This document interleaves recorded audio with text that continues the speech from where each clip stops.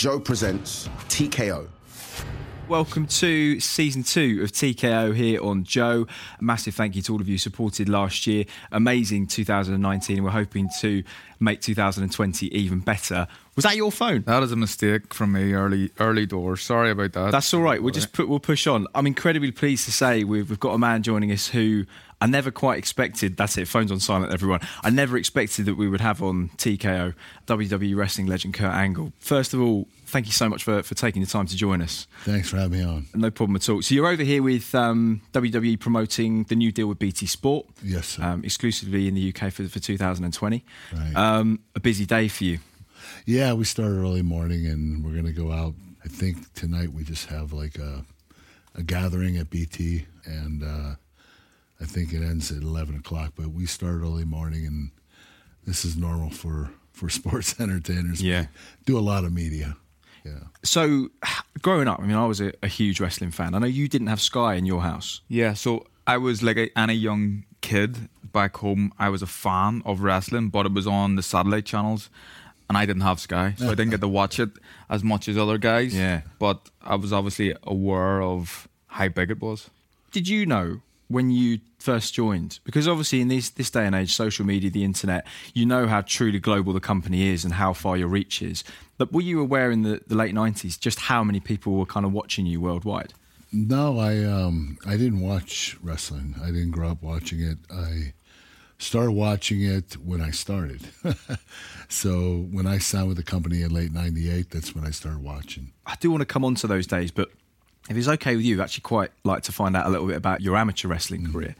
Because as a professional sportsman, that's something that you were known for as part of your WWE character. But actually, that was a huge part of your early career and your early life. You were in a family of wrestlers. Your brothers all wrestled too. Is that right? Yeah, I had 4 brothers. They all wrestled. They were all very successful. I was the youngest. Didn't really like wrestling to start with. I like team sports. I didn't like it depending solely on me. But the more I watched my brothers and growing up, I started liking wrestling and I started getting better. And eventually I got better than they were. And then I became the best of my family by winning the Olympic gold medal. Yeah. Because wrestling in America is a bit of a kind of high school institution, right? Because we don't have it. It starts when you're in elementary school. Does it? Yeah.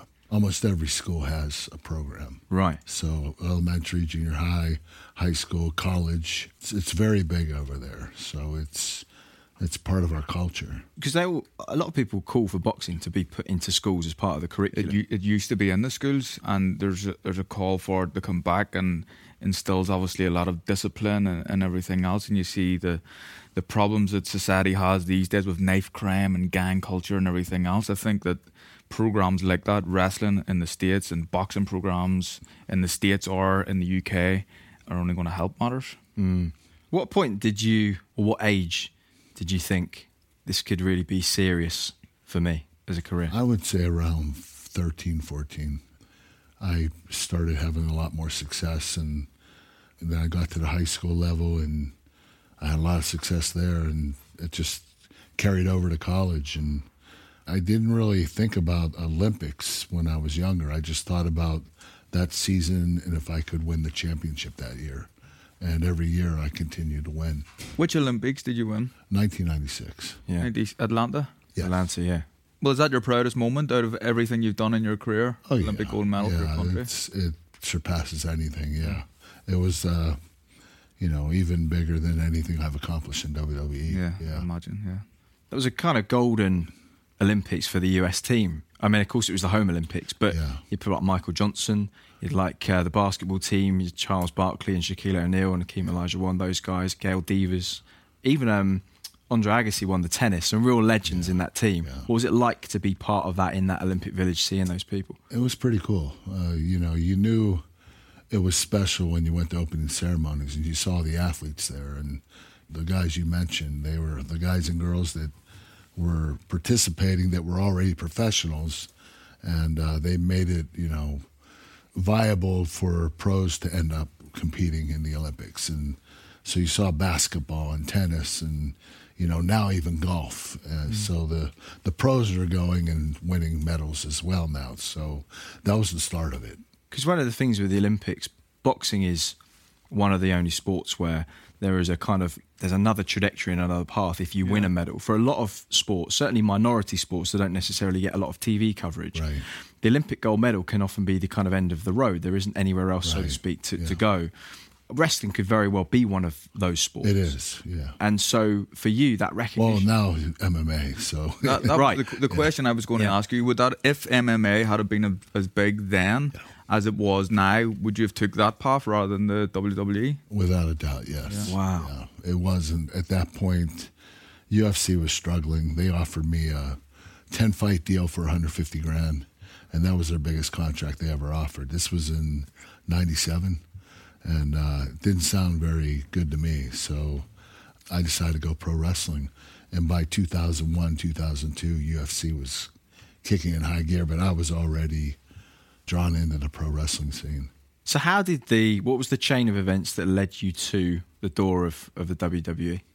Well, in 1996, Vince McMahon offered me a contract. I flew up to meet with him, and I wasn't interested. I had a lot of people tell me, you know, you grew up, you never watched it, it's fake, what you did was real. A lot of my peers were telling me, don't do it. So my agent threw the contract away, and I'd say in 1998 I started watching Stone Cold Steve Austin, The Rock, and how athletic they were and how entertaining they were. I thought, man, I could do this. I think it'd be a lot of fun. And UFC at the time wasn't going anywhere, so I went with WWE. What was the early sort of memories? Because I imagine wrestling is one of the toughest sports there is, certainly amateur wrestling. But I've read in a few places that your early days of pro wrestling were incredibly tough. What were your first memories of some of the first lessons and training sessions you did? Well, the first day when I started training, I quit. I took 3 bumps, and my neck, the pain I was getting in my neck and back, it was like, this isn't normal. It's like self-abuse, you know. We bump on plywood. It's a lot like this, and there's no spring underneath. It is self-mutilation. You're basically beating the crap out of yourself because you're allowing people to throw you around and take your head off with a clothesline, and the object you're bumping on is plywood. So It was very abusive, and the first day I didn't like it, and I decided to hang in there. I came back the next day, and I continued on. I got used to bumping and used to the pain, so eventually it didn't bother me as much, but I'm paying for it now. Right. Yeah. Like a generation before ours, my dad's generation, they would not really look favourably upon the WWE, but what you guys do, like, you take some serious stick to your body. Yeah. Some serious injuries and stuff. It's, you know, you're a 2-weight world champion, and you've taken as many punches to the head and body as anyone want to take in a lifetime.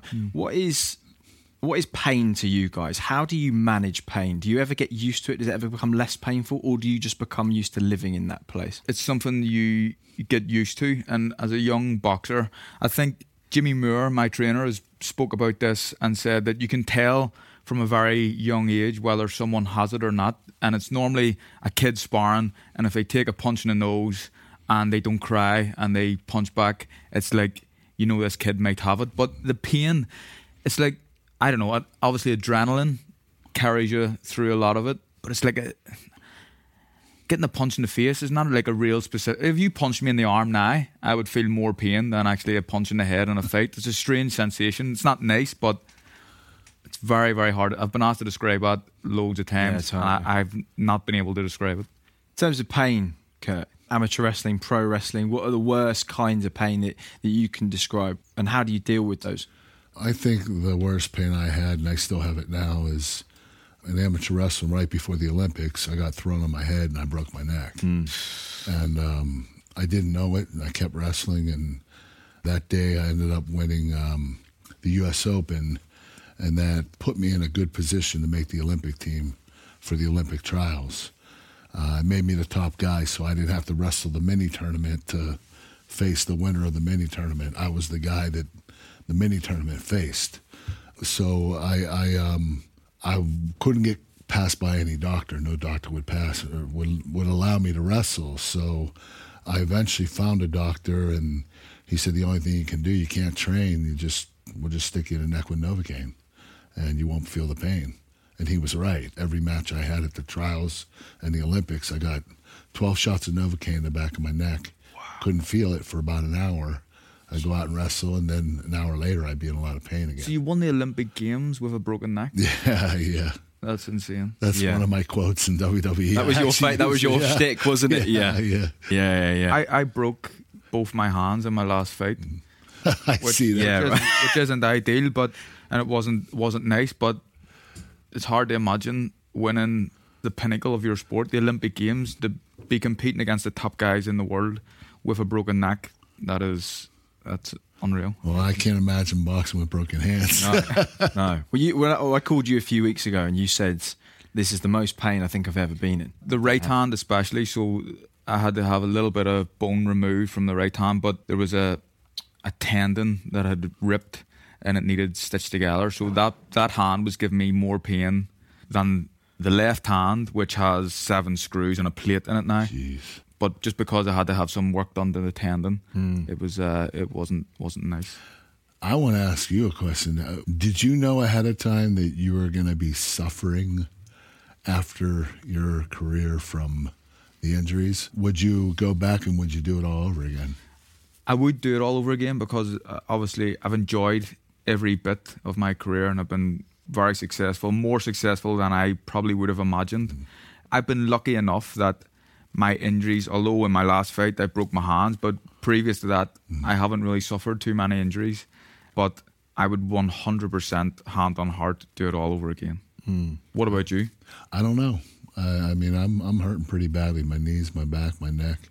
Sometimes I think about, would I go back? My quality of life right now sucks. So I do have a lot of suffering. I had a painkiller addiction that I overcame about 6 years ago, and staying clean and struggling the way I have been, it's very difficult. Was there a lot of pressure, even when you had injuries, week in and week out, to go and perform? And did you ever feel that you couldn't say no? Was that part of the problem?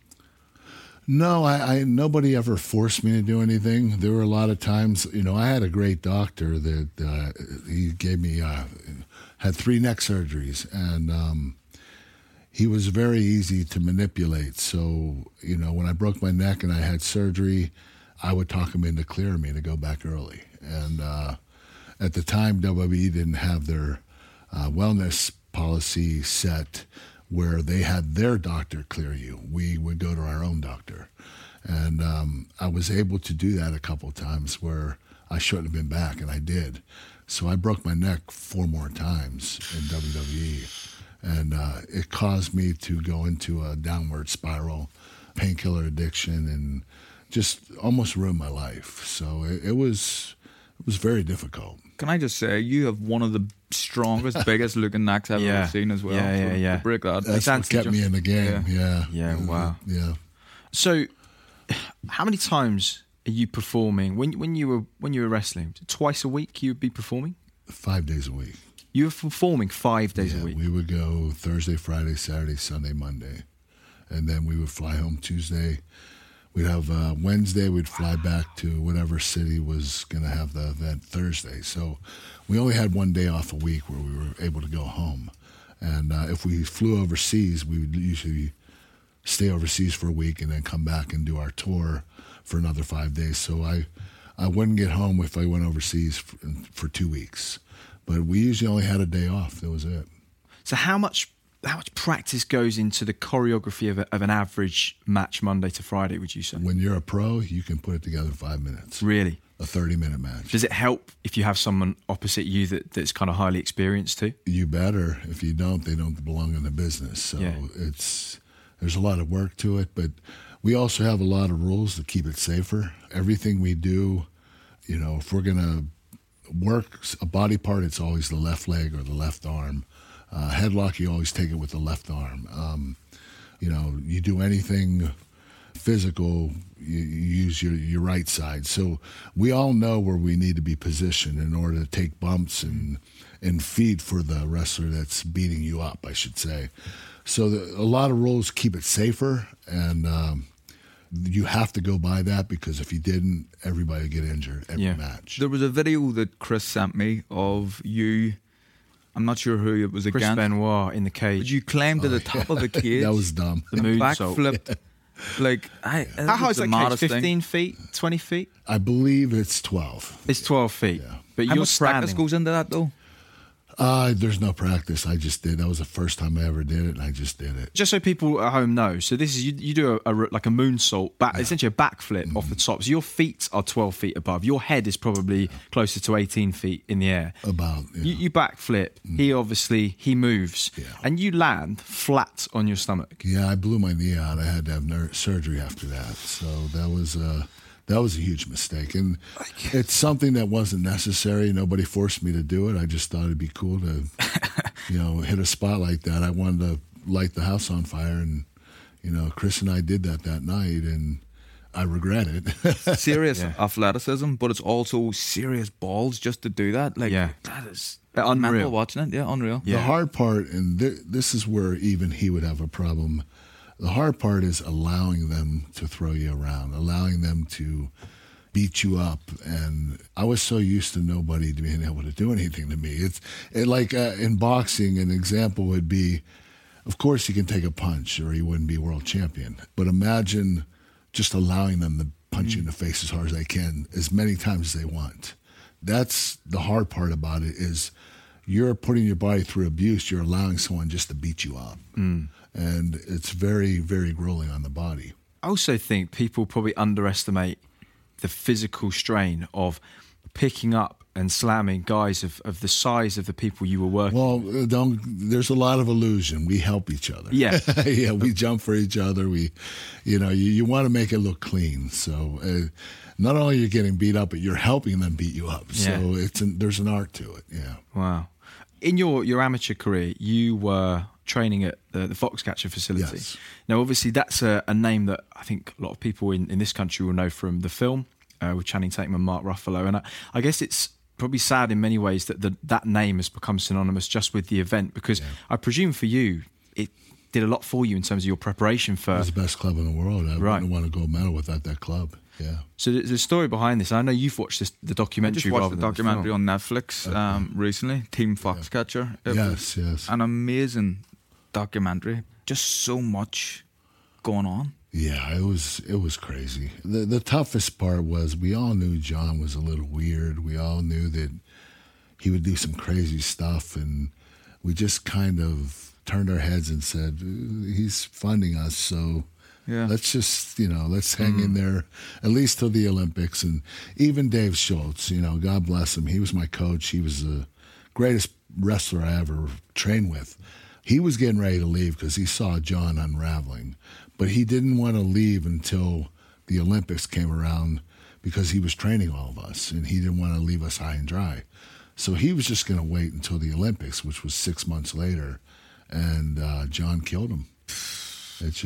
It was a very sad story.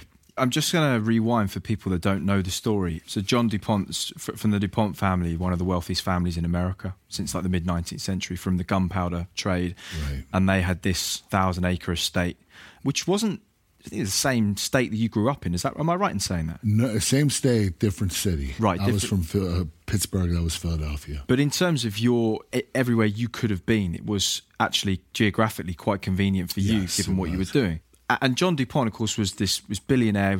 He was I suppose, philanthropist, and he was very eccentric. He decided to self-fund this Foxcatcher, the facility for wrestling that he called the Foxcatcher, on the farm of the estate.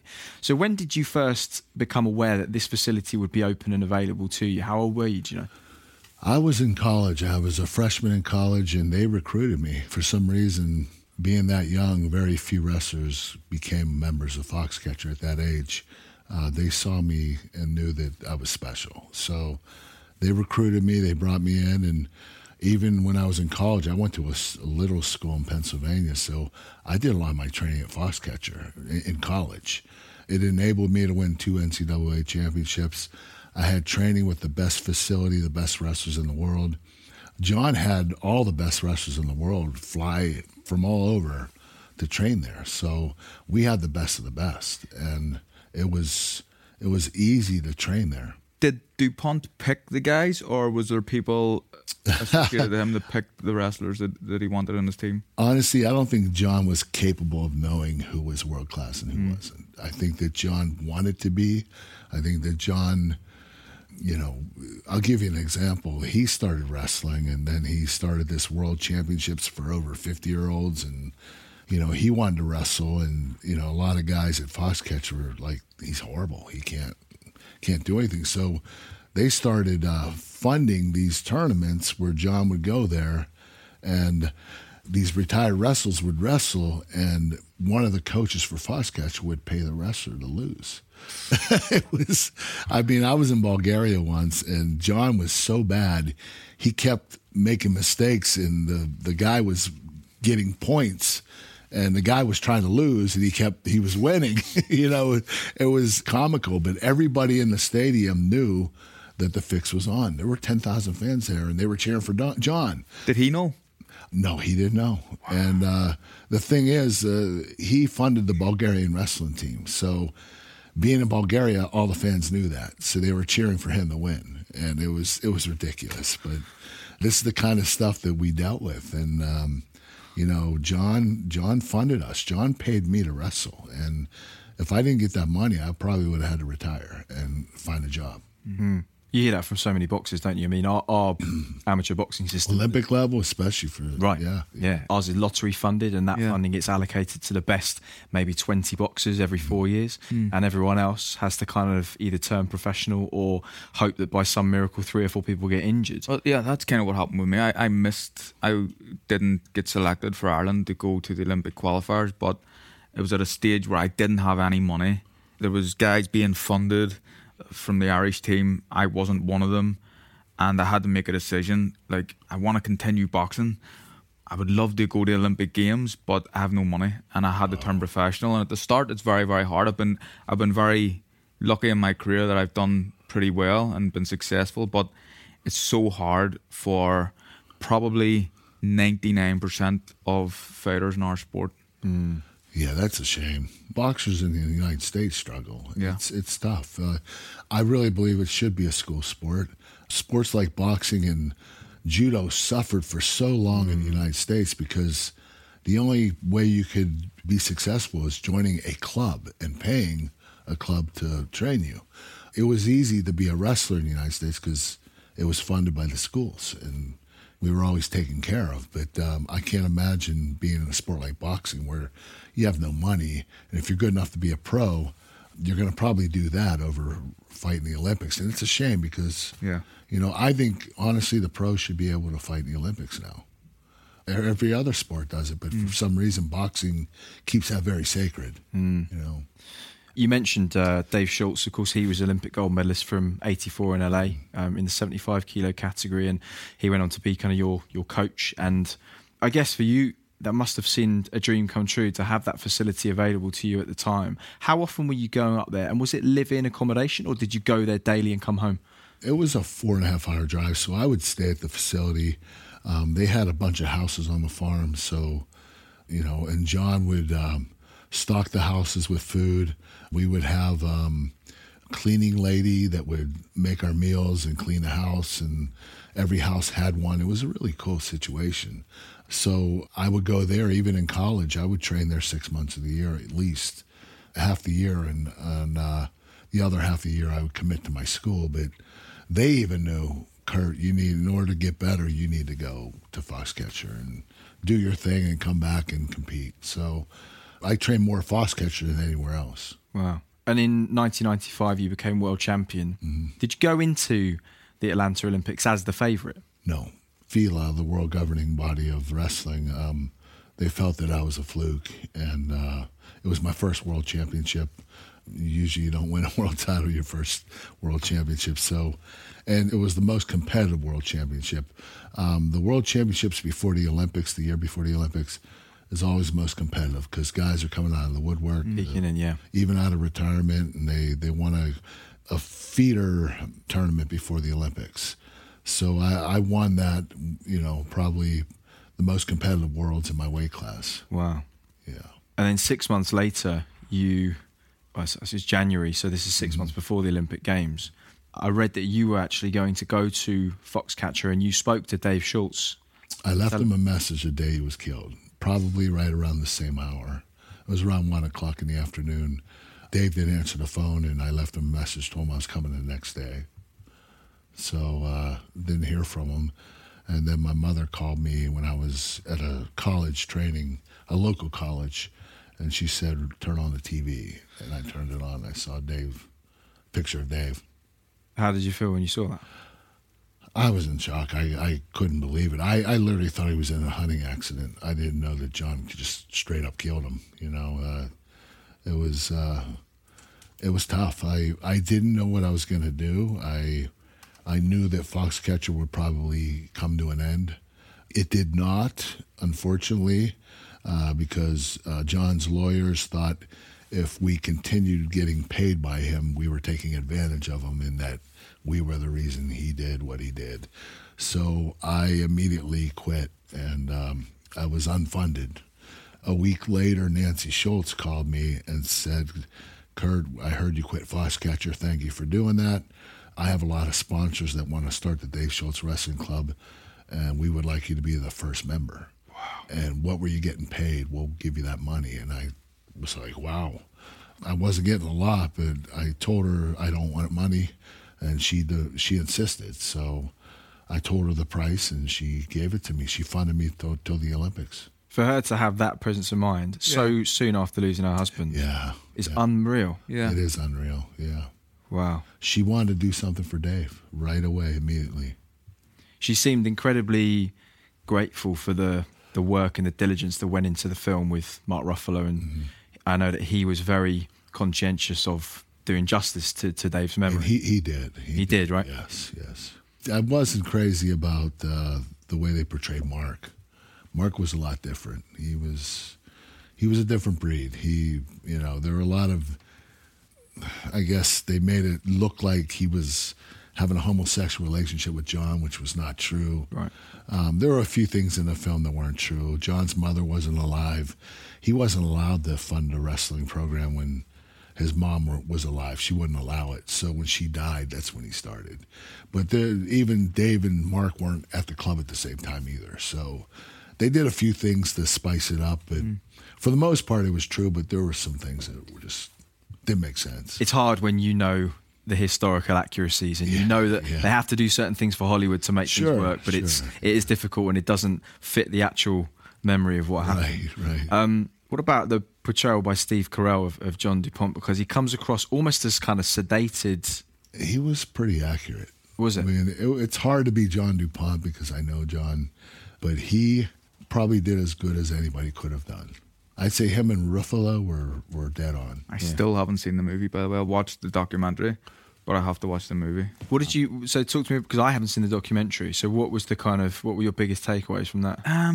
That this John DuPont character he just seemed like very eccentric, but I think the guys were kind of just letting him do his own thing because they were being funded and he was looking after them and not really thinking that anything that was going to happen. But there was a situation where didn't he pull a gun on another guy before it? There were warning signs, yeah.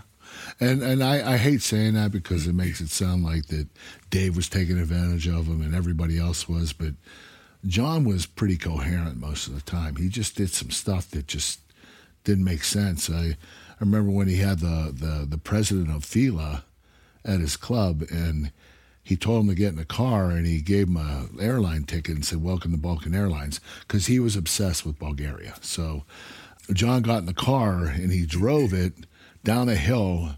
Instead of going left where the road continues, he went straight into the lake. And they went in the middle of the lake, and it sunk. And the president of FILA was stuck in the car. Thank God John got him out. But we were training at the facility, and this guy comes back. He's soaking wet. He's swearing and yelling, and it was like, okay, that's another crazy thing John did. That was in the documentary. That was he done it 2 days in a row, didn't he? Twice. I don't think it was 2 in a row, but he did it twice. What? It's so easy in hindsight, though, isn't it, with everything that happened, to be able to say, we should have done this, we should have done that, but of course you don't know what's going to happen in the future. None of us do, so it's very difficult. It's interesting to hear you talk about the world of pro wrestling and the dangers the long-term sufferings that you can have as if you commit to life as a professional wrestler. I know you work backstage now as a producer, and that involves storylines and choreography and a whole host of things. Do you think that your experiences, having been difficult for you over your life, are important, having somebody like you to guide the next generation and make them fully aware of what it is that they're getting into when they start? You know, I don't like to preach to anybody, so I usually don't talk to them about that. I usually only talk about it in interviews, because the one question I always get is, if you're a kid growing up, what advice would you give them? And my first thing is, know what you're getting into and know what the long-term effects are. Because if you get into pro wrestling, your quality of life when you're done most likely won't be good. And I'm not trying to scare anybody away. I just want them to think about what alternative they have besides wrestling. Do they have a second avenue in case they don't make it? Or if they do make it and they get injured, they have something to fall back on. So I guess what I want kids to do is I want them to think about something else other than that would make them successful, so that they don't have to feel like they're stuck in that position, or they're forced to continue to keep going and they never make it at all. You want to make sure they have something to fall back on. I know that you and Ben, your agent, work incredibly hard on the exit strategy from boxing, because boxing is often something that's born out of necessity as well. It's not necessarily something that a lot of fighters do out of choice. It's something that they do out of necessity. Yeah. But what you can do, of course, is shore up your future by planning ahead. Having a plan, I think so. I think it's important, and people talk about it as if maybe a little bit negatively, because they're thinking about retirement when they're not really. They're just wanting to have a plan. So it can't be to the point where a boxer has a career, boxing's over, and then you're like, what do I do now? I don't know what to do. You need to have a strategy as to what you're going to do for the rest of your life. What made you carry on into your 40s out of interest? I loved it. I loved getting in the ring and performing. The money was great. You know, I have 6 kids now, so, you know, I want to make sure they're taken care of, their colleges are taken care of, and, you know, when my day comes and I leave this planet, I want to have money set for all of them. So it's not just about making a living for myself right now, which it still is, but it's about making sure that I can do something that I can give to my kids when my time comes. Because you've had the injuries and stuff that you've had, is there anything you think that the WWE could do better to kind of stop that from occurring to young guys who are wanting to wrestle? Maybe like a cutoff age or... That's not a bad idea, but what they have done very well this past 10 years, their wellness program, their drug program, they have doctors and trainers with the athletes all the time. Their diets, the food they give them now. When I was there, we got pizza and sandwiches. Now they have a whole array of whatever they want. So they have curved toward the athlete more than they ever did. And it's going to make them have longer careers. You know, in my era, you know, a lot of guys we didn't have really a drug policy. So we were taking pills and shooting steroids, and, you know, there were just so many things that we could do back then that they can't do now. And I believe they're going to have longer careers, they're going to be healthier, and they will live longer. We have a bad reputation of, per capita, more wrestlers die than any other sport. Younger age. Yeah. I think even they said the average age is 52 for pro wrestlers. So, and I'm 51, so you know, it makes you open your eyes and say, whoa, something was wrong. And there was something wrong. And it had a lot to do with, in the 80s and early 90s, they were wrestling 7 days a week, twice on Saturday and Sunday. Wow.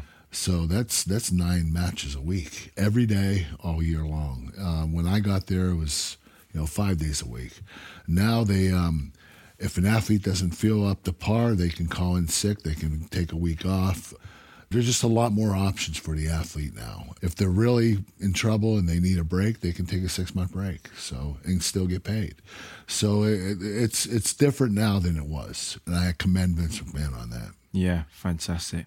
Kurt, that's all we've got time for. Thank you so much for your time coming in to see us. Really appreciate it. A fascinating episode. Remember BT Sport, that new deal with WWE this year for 2020. And of course, TKO Season 2 underway. Massive thanks to Kurt Angle. Thank you at home for listening as well. We'll see you as always in 7 days' time. You've been listening to TKO on Joe.